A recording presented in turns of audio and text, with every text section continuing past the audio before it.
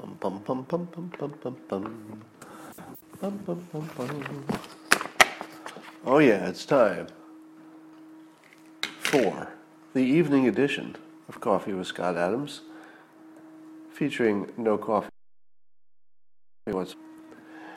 Now, normally at this time, you would see me swaddled in my soft blanket, but the time for swaddling is transitioning to a different time.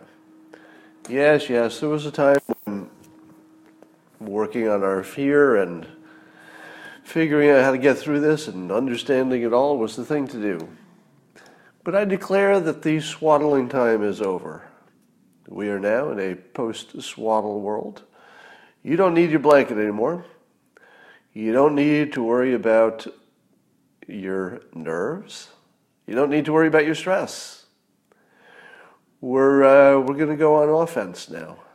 It's time. Now, I don't mean necessarily tomorrow, but it's time to reorient our mindset. This will become more clear to you as I go through my fascinating presentation of today's events. All right, so first of all, I broke my own social isolation today. Again, one trusts the government as long as the government is doing what seems credible to you. I'm pretty forgiving about mistakes if they fix them. But I'm not entirely pleased with what the government is doing in terms of guidelines. And so I've decided to loosen up my own guidelines. So I'm not doing anything crazy. But let's just say it really felt good to loosen my social isolation. That's all I'm going to tell you about that. So my day is going well. Anyway, let's talk about the president's guidelines. You probably all saw the news. The president came out with these three phases. And the approach that the president's taking is kind of brilliant. There's a bad side here. So I'll start with the good news. So the good news is, and I've said this before, I believe that the federal government, and specifically the president, should always come down on the side of preserving the most life, even if it's irrational. Because I think the number one person in the country should never be in a position to decide who lives and dies in the country. Now, if it's war, of course, he's going to decide who lives and dies in other countries. But you don't want the top person in the country to make those decisions about who lives and dies. Instead, you want that to be pushed down. So, for example, I like the fact that the states get to make most of the decisions about abortion. They get to make decisions about the death penalty. So the states get to make a lot of decisions that really do determine who lives and who dies. And that's the better place for it. So if you looked at the president and Fauci and Dr. Birx, their recommendation today, it didn't really look like a practical recommendation. I don't know if you had that feeling. It looked like, I don't want to say political, because if you do something that you should do, I'm not sure that you should call that political, but you know what I mean. So what they did is, it looked to me that the plan is the most compatible with let's say the medical dominant opinion.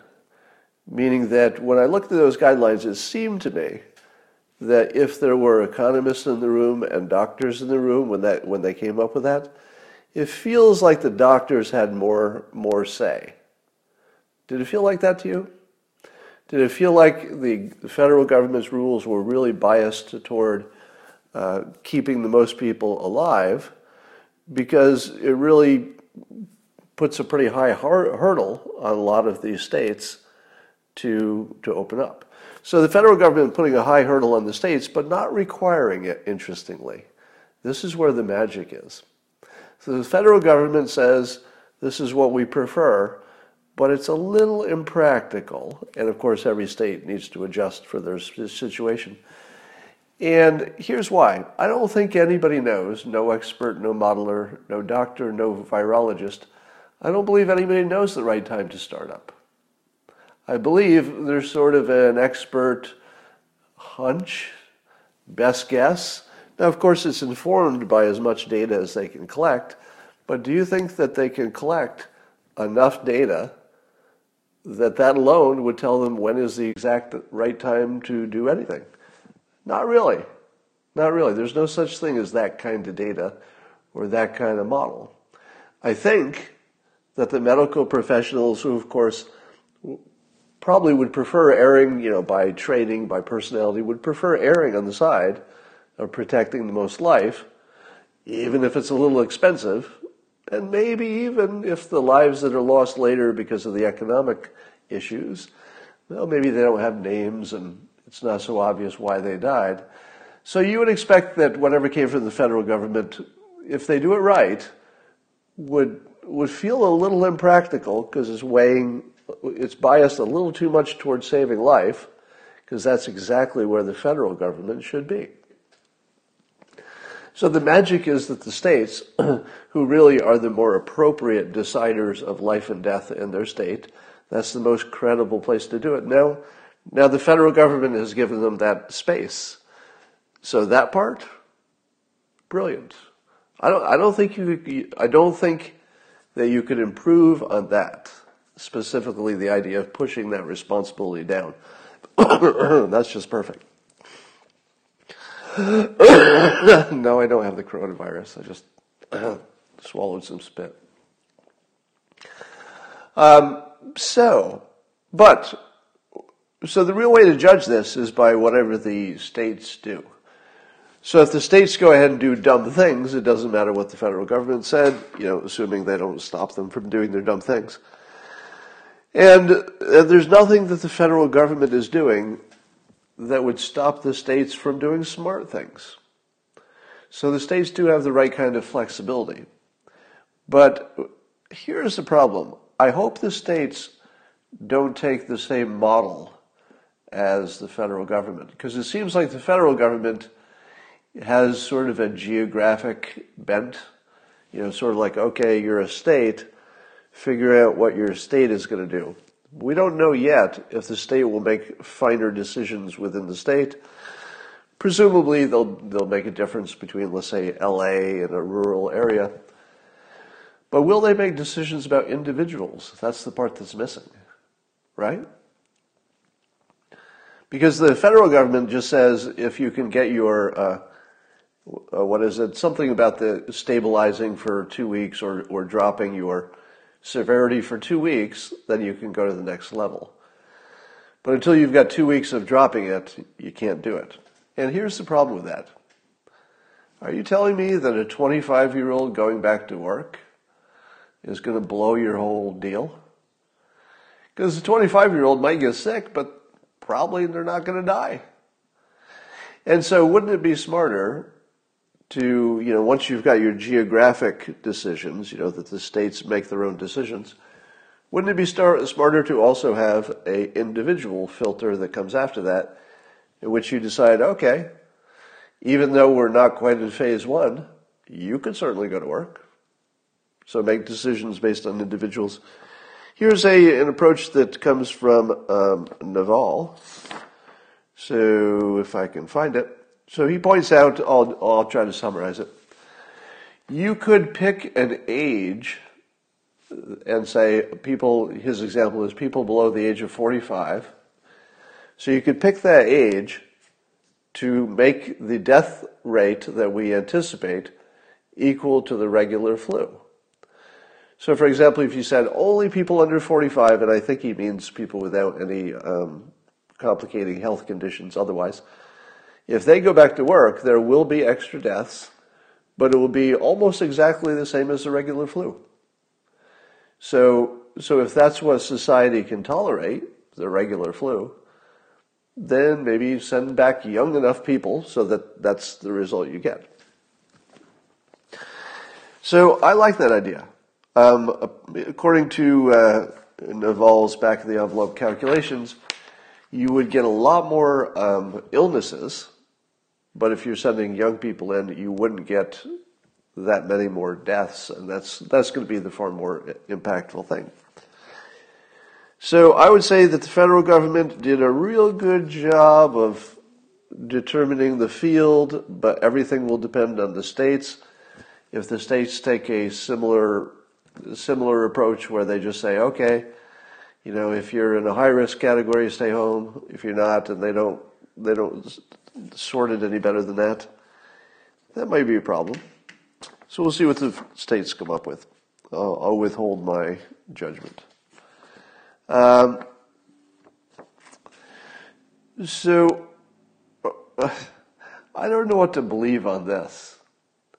So today there are all these stories about remdesivir that Gilead makes is anecdotally showing great results in these studies that don't have a control.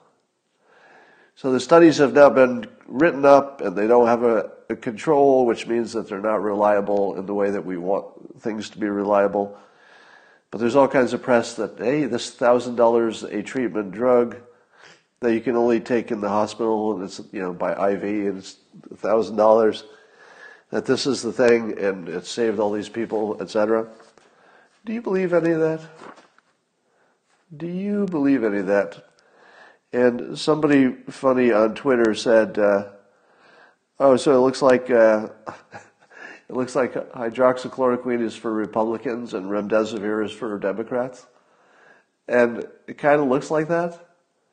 It kind of looks like half of the country wants remdesivir to be the thing, and half the country wants hydroxychloroquine to be the thing because there's a political implication. Nobody wants, at least the Democrats don't want Trump to be right, so they don't want hydroxychloroquine to be the one. And I don't know.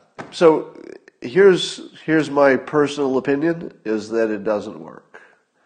So I'm leaning kind of heavily toward neither remdesivir nor hydroxychloroquine work, and I use the same thinking in both cases. We would not be at this point without knowing if it worked really dramatically. If it really made a difference. We'd know it by now, and I don't think we do. So if it worked as well as you would want it to work, to be a game-changing drug, I think you'd see it even without the tests, even without the trials. And you'd have people saying it. So I'm 60-40 that neither of them work, 60% that neither of them work. But there are apparently dozens of things being tested, so maybe one of those works. I got a bunch of trolls coming in and were getting really angry and hurling the F-bombs at me and telling me that they want to urinate on my grave, just a sort of normal day on Twitter. And just for fun, I started clicking on their profiles to see what jobs they have.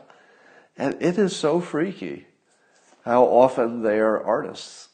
The artists are the ones who can't understand that whatever decision we make about going back to work, somebody dies. They act as though if you pick a direction, which is what they were complaining about. I was saying that people are ready to go back to work because people, not me specifically, but that people seem to be willing to take a few 100,000 deaths to get back to work. And how does anybody not understand that no matter what you do, whether you kill people by crushing the economy or you kill people by the flu, we only have a choice of killing people. And they came in and acted like I was the devil because I suggested one of the two paths, both of which kill people. And we don't even know which one kills more. If we did, it would be obvious, right? If we all knew which was the one that kills the fewest people, what debate would there be?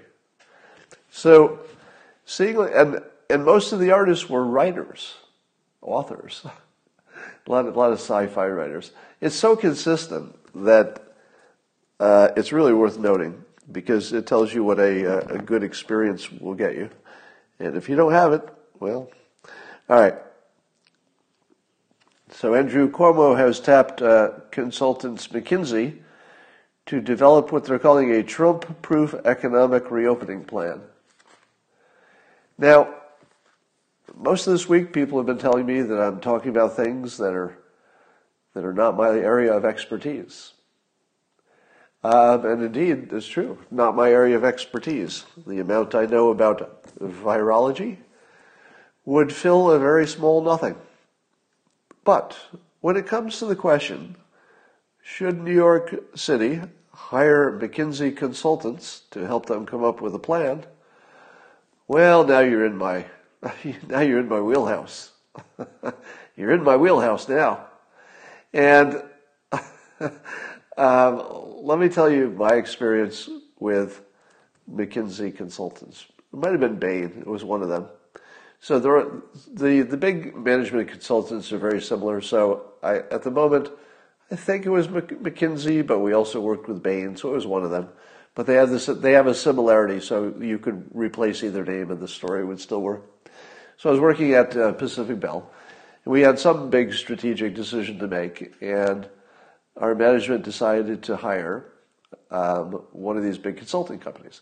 Now, the way that works is the consulting company sends in a high-level partner, and that high-level partner sits with our management, and the management thinks to themselves at the end of the meeting, wow, this consultant person is really, really smart.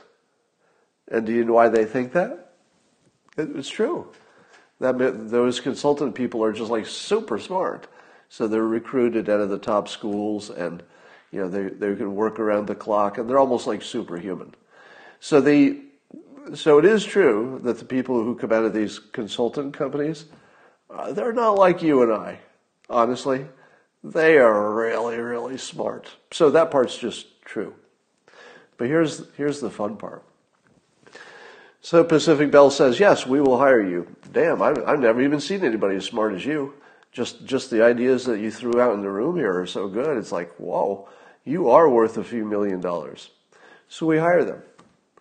And then the smartest person, the consultant partner, says, and I'll send my team in to work with you. There are 4 of them, and they'll be coming in. They'll actually work in your office. So they'll have desks in your office and phones just like employees, and they'll just be embedded and they'll just work. And then I say, oh, wait a minute, what's happening here? Didn't we just hire you because you, the person who's the principal in the company, is so darn smart? Well, yes, that's true. And did you just tell me you're not going to be here? Instead, you're going to send some people who just got out of college to tell us how to run our business we've been running for 30 years? Is that what you just proposed? Yeah, but they're really smart. Okay. They're really smart, but let me just clarify this. They don't know anything about our business, right? They have never been in telecommunication. Is that true? Don't worry. We have a process. So they'll just follow the process. It's our patented process, and it can solve pretty much any situation. So they don't really need to be experts because you'll tell them how to fill in their process. To which I say, yeah, but I think we could figure out a process. We could look at the costs and the benefits. We know how to do spreadsheets. We know how to predict things. It turns out we have all of those same skills. Why are we hiring somebody for millions of dollars who's sending somebody who is not even the guy we wanted to hire, who are going to learn the business from us and then tell us what to do? And by the way, do you know what recommendation comes out of it? Do you? Let me tell you, the recommendation that comes out of these young experts is whatever the staff wants it to be. Because the staff is training them and teaching them what they need to know to fill their models. So the staff has an opinion. So we just make sure that all the data that the consultants get just happens to conform to our opinion. Do you think the consultants would know if there was something you didn't tell them? Probably not. They're not experts in the business. So if you only tell them half of what they need to know to bias them toward whatever it is you think should have been done anyway, they're not going to know the difference. They only know what you tell them. So they make complicated spreadsheets and charts and gigantic reports and especially graphs, and they present them, and then you learn the whole real reason why any of this is done. Because in the end, all that's happened is the consultants have recommended exactly what the staff would have recommended if you just asked them. And you find out that your boss is just covering his butt, because if he took his own staff's recommendation and it was bad, that would be his fault.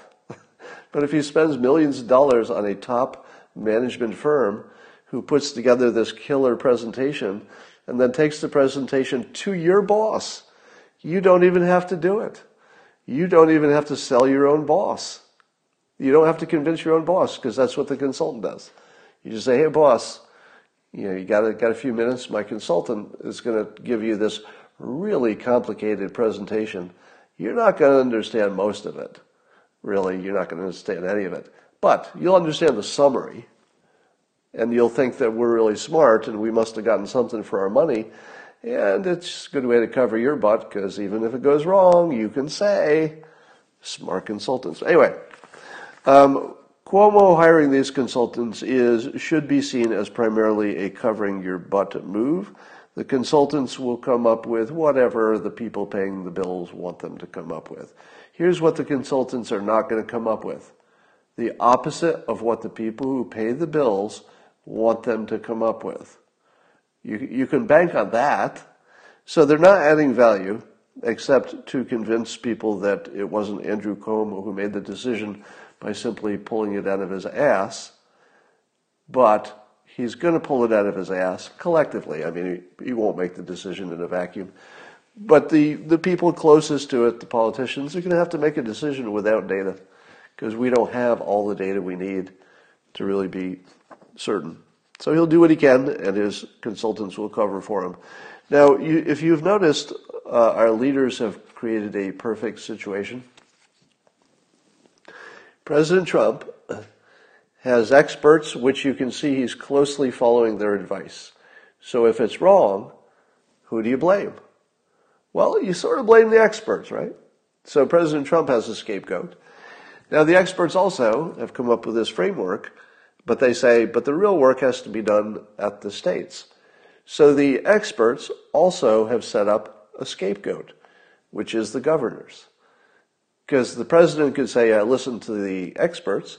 The experts can say the governors didn't implement it correctly. So everybody's got a scapegoat. And then the governors, if they're smart, will find other scapegoats, as in Andrew Cuomo, which is the consultants. So the president will blame the experts will blame the governors now have consultants, they can blame the consultants, and who will the consultants blame? China. They'll blame China. Because China gave us bad data and our models could have been better or whatever. Now at this point maybe they don't use any Chinese data, but the consultants are going to have to find somebody to blame. They're at the bottom of the thing there. They'll probably blame bad implementation. I'm starting to think that Marco Rubio would be the perfect choice for what I'll call the Secretary of Decoupling from China. So Rubio is doing some interviews, and here's what I like about him. I like that he's in the same party as Trump, which means he could be nominated for something reasonably.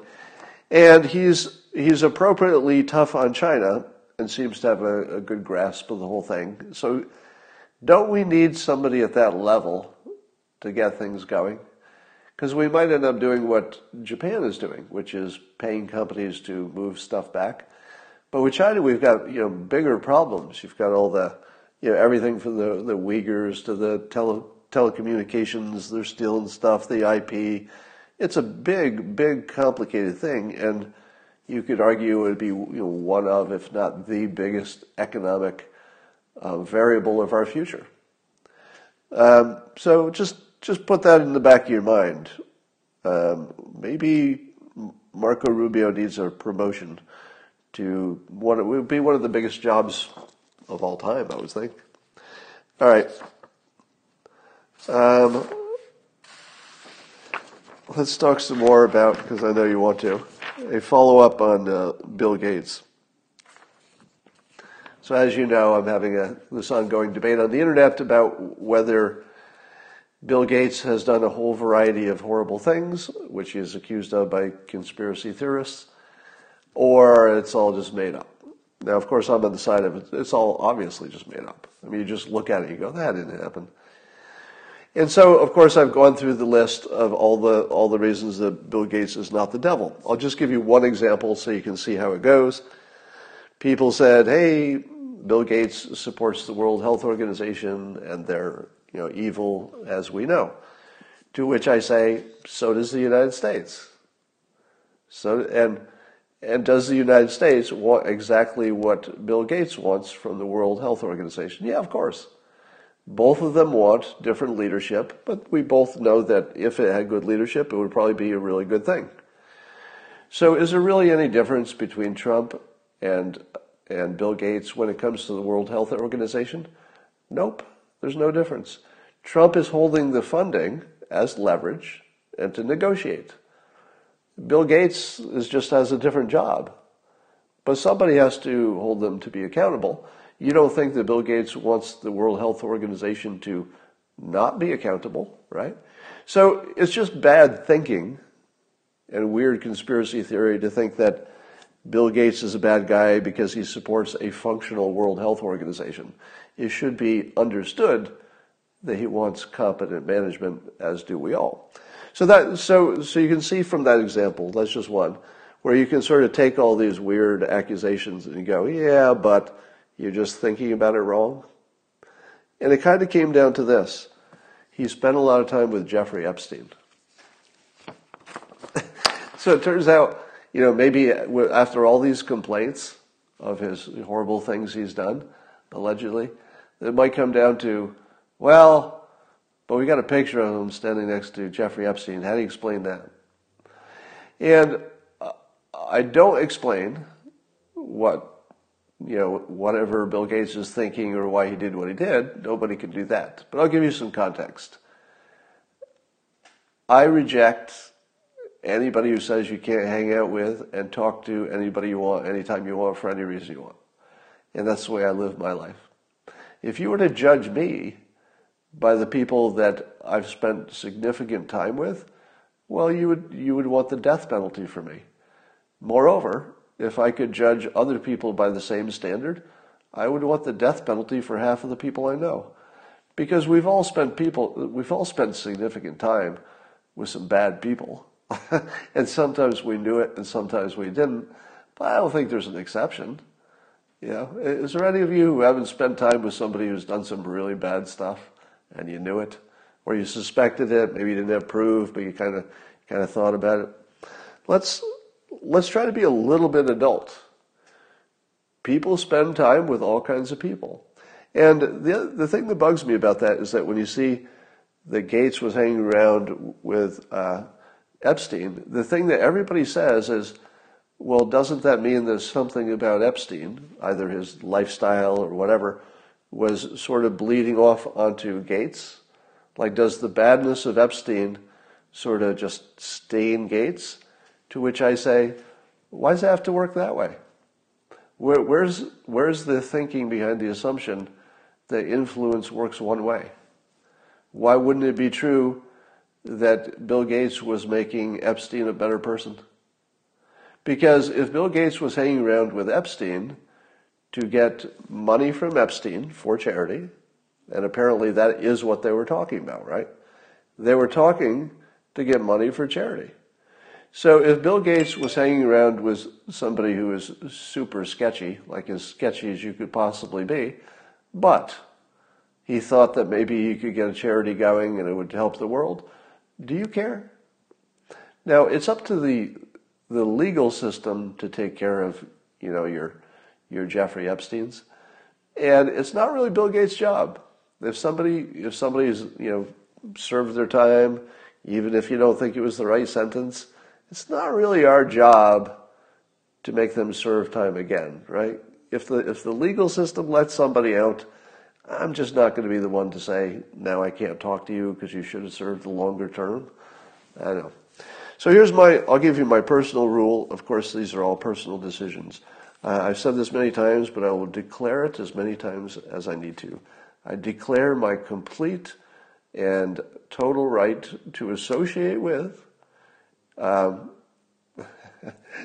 lost your respect. Don't worry, I'll block you. I maintain the complete right to associate with anybody, good or bad, under the theory that associating with me would make them better people. Because do you think that if I hang around with a bad person, that person is going to make me bad? Or do you think that hanging around with me, maybe they'd pick up some things that would make them better? Do you really want no good people to ever to associate with bad people, according to you, whoever is good and bad? So you can do whatever you want, and I understand the point. It's not like I don't understand the point of doing something that boosts or supports bad people. But keep in mind, when it was brought up to Bill Gates that working with this person for, I'm sure, what Gates thought was some productive reason in the charity world, because that's what's reported, right? It's reported that the reason they were talking is about Epstein raising funds from other people. Apparently he had good ways to do that, etc. And I think Bill Gates just said, your personal life is your personal life. I'm not here about that. And I'm always going to be okay with that. Now, you don't have to like Bill Gates. That's fine. But I would at least like you to think about it clearly. If you think about it clearly and still decide you don't like him, well, that's fine. You're certainly welcome to that opinion. But I think I can help you at least clear up what's ridiculous conspiracy theory and what is a reasonable thing. So somebody in the comments says that Bill Gates apologized, but he's generally socially stupid. Let me take offense at that. I don't really take offense at things, so I'm taking offense on behalf of someone else. Have you seen the Netflix special about Bill Gates?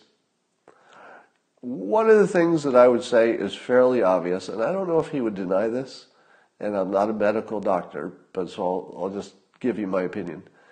It does appear that he's somewhere on the spectrum, in the Asperger's kind of a way. And the tells for that would be ability to deeply focus and, really be able to dive down on a topic in a way ordinary people can't. And that's exactly who Bill Gates is. He carries this big, bag of books around on topics from, biology and, physics and stuff, things that you and I wouldn't want to spend too much time reading. But he can. And he can just go off in the woods with his bag of books and do these deep dives. But do you think that his social, let's say, awareness is the same as everybody else's? I don't think so. I feel like maybe that's just not the area where his brain is optimized. So could it be that he literally just had a blind spot for how it would look to other people? And I think maybe he might have just had a blind spot. But anyway, we haven't heard his side of the story, so we don't know. Wish you'd speak about your views au courant. Don't know what you mean. I mean, I know what the sentence says, but I don't know which views you're talking about. So somebody's sarcastically saying, I am nothing like my friends. Well, I don't know if it's sarcastic or not. Am I on the spectrum? Well, many people have suggested that I am. Apparently I have enough tells that it's at least a hypothesis. My personal opinion is probably not, but I wouldn't doubt it if some expert told me I was. What about Texas oil production limits? I don't know about that story, actually. Yeah, no more food coming tonight for me.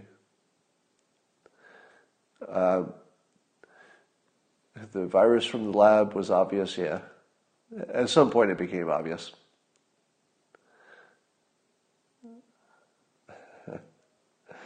They mind read me. Sometimes they do.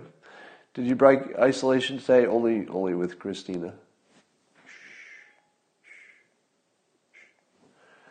Yeah, I'm not going to do anything crazy, but I've decided to take more control of my personal situation and my personal risk. MSNBC wants Biden to activate a shadow government to counter Trump. Did you see the latest clip of Joe Biden not being able to get out a sentence? And he was sitting there with his wife, Jill, on camera. And I asked myself, why is his wife on camera with him? Because she wasn't talking. It was like she was just sitting there to be supportive or something. And it made me feel like she was more tending him. Do you know what I'm talking about? It felt like maybe his wife was there just to take him off camera or nudge him or something, if it needed to be done. I don't know. Turkey uses hydroxychloroquine and has the death rate. Has what death rate? Is it good or bad? Have you heard of a memory hole? I've heard of it. Pelosi admitted to strategy of smear to get press to report, to use press as proof. Well, okay. I don't know what that's about. Any thoughts on Roger Stone not getting a second trial? Well, doesn't that open up the possibility of a pardon? or whatever you call it. Yeah, pardon. So it would not surprise me to see that Roger Stone might get pardoned if there's no more legal process to run out. I'd kind of expect it would happen. I'd be surprised if it didn't. Do you agree with Bill Gates that we need to depopulate? Really? Do you think that Bill Gates said we want to reduce the population of Earth? Now, I don't have to go Google that to know that didn't happen. Bill Gates, with no research, I'll do no research whatsoever, and I'll state with complete confidence that only a jerk like me could have in this situation. Bill Gates never said anything about depopulating the Earth. Let me say that with complete confidence, with no research whatsoever. Now, this is an example of what I talk about when I say there are some things that you don't have to research. You don't have to research whether that was a true thing. You just can look at it. The same way you look at Santa Claus and the Easter Bunny. Some things are just obviously not true. And it's obviously not true that Bill Gates is promoting depopulating the world. Do you really believe that? All right. Odds on hydroxychloroquine, I said that earlier. I think both the remdesivir and the hydroxychloroquine, I give them, well, actually, I think I accidentally misspoke earlier in this Periscope. So let me say it this way. I think there's a 60% chance that neither of them work. Does that work the same if it's a 60% chance for each of them? I think it's the same, right? I think there's a 40% chance, if you looked at either of them individually, that they'd work in some big way. Somebody says he did look it up. No. He did not say that. He did not say that. I'm not going to look it up. You're not going to trick me into looking up Santa Claus. I'm sorry. Comments on Jedi contract snafu with Amazon. I don't know what that's about. Gates supports a Roundup GMO, mass immune injections. And, all right, yeah, you'd have to make a point before I could comment on it. Do you blame cable TV news for the seething division in America today? I don't know if it's a combination of social media and TV news. But certainly it's the media landscape which is causing the division, for sure.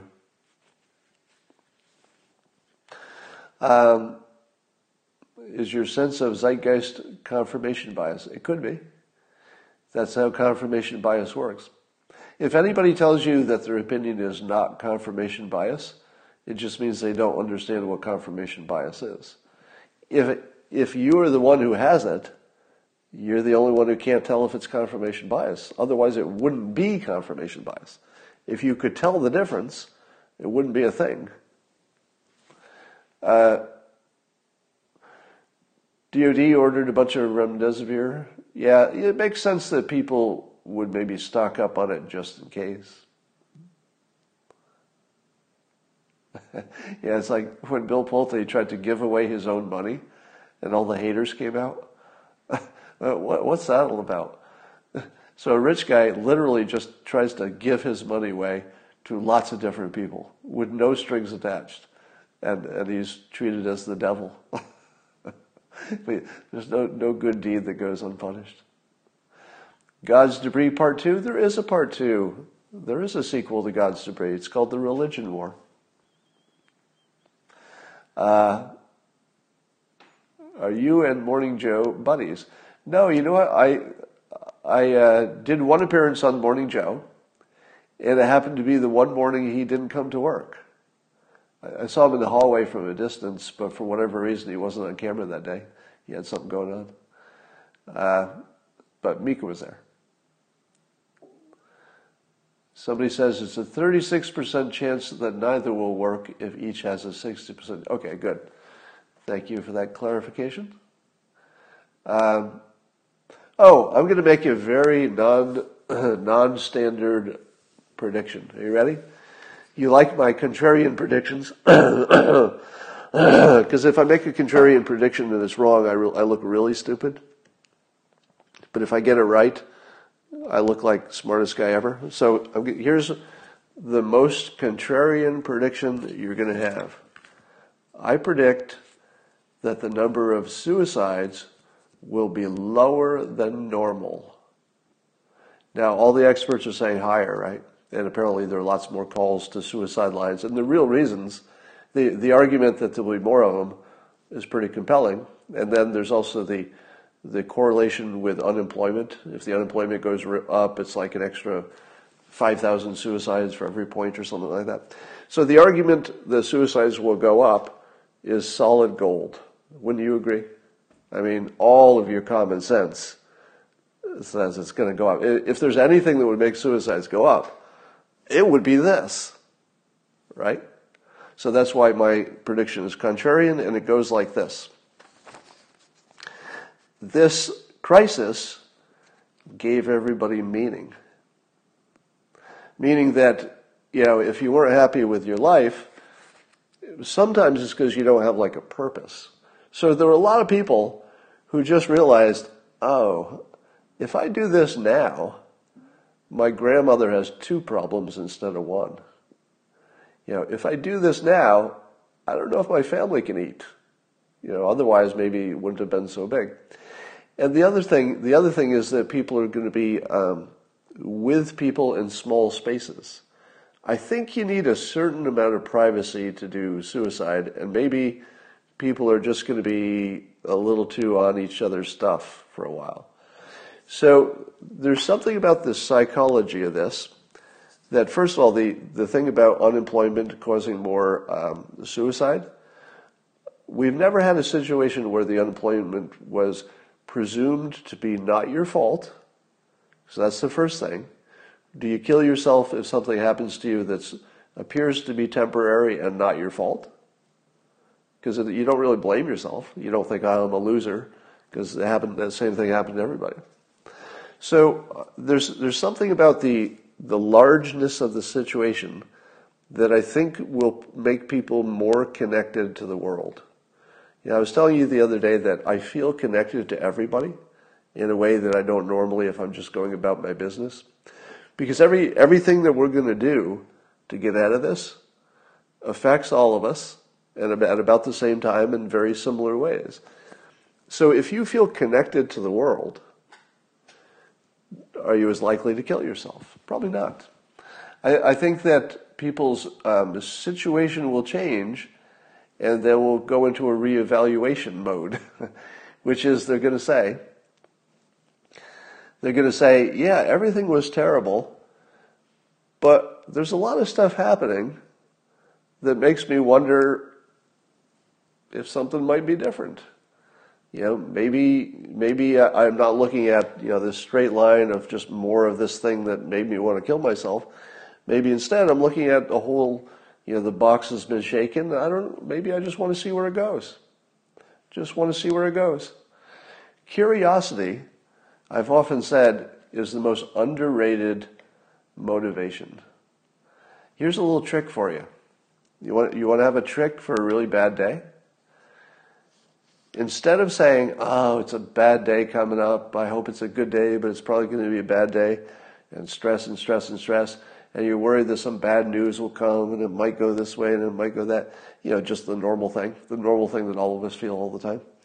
Instead, move your brain into curiosity mode and say this: it's like a movie, or it's like a simulation and you're in a video game, and just ask yourself, given all that's happening right now, what is going to happen?